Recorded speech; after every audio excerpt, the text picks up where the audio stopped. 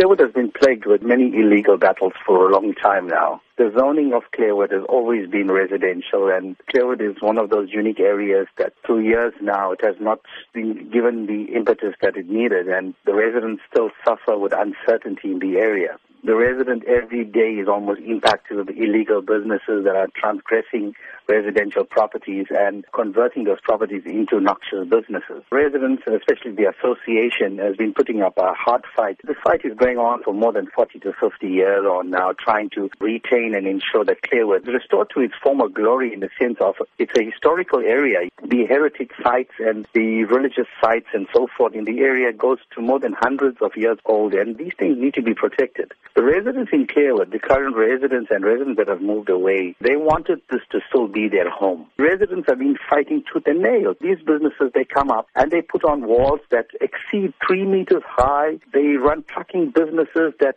really impact on the area. In the last 6 years on now, we've lost more than 14 lives of residents in the area under the wheels of these trucks. Apart from that, hundreds of accidents, and I'm sure SABC and Metro Police stats would reveal that.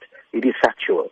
Apart from that, it is the intimidation that sets in from these illegal businesses to the residents. It's become really frustrating to the residents. When Clairwood tends to decay in such a state, the neighboring communities like the Bluff, Wentworth, Merebank, and Springle needs to be alarmed as well, because it seems that there is an agenda.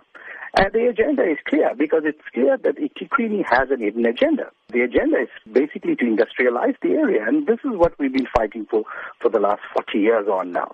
And we're saying, take your people of the South Durban, take them seriously. As you've said, these have been long-standing issues. But where does the solution lie? I think the solution lies with land use management and town planning. The community of Clairwood has been here for more than 150, 60, 70 years on. And we're saying, while we are still living, we need the services, we need the sort of attention that we deserve. We have now decided to take this matter to the courts, because we believe it is a right of the residents to retain this area. It is probably the last historical area of our forefathers, and we need to protect this heritage.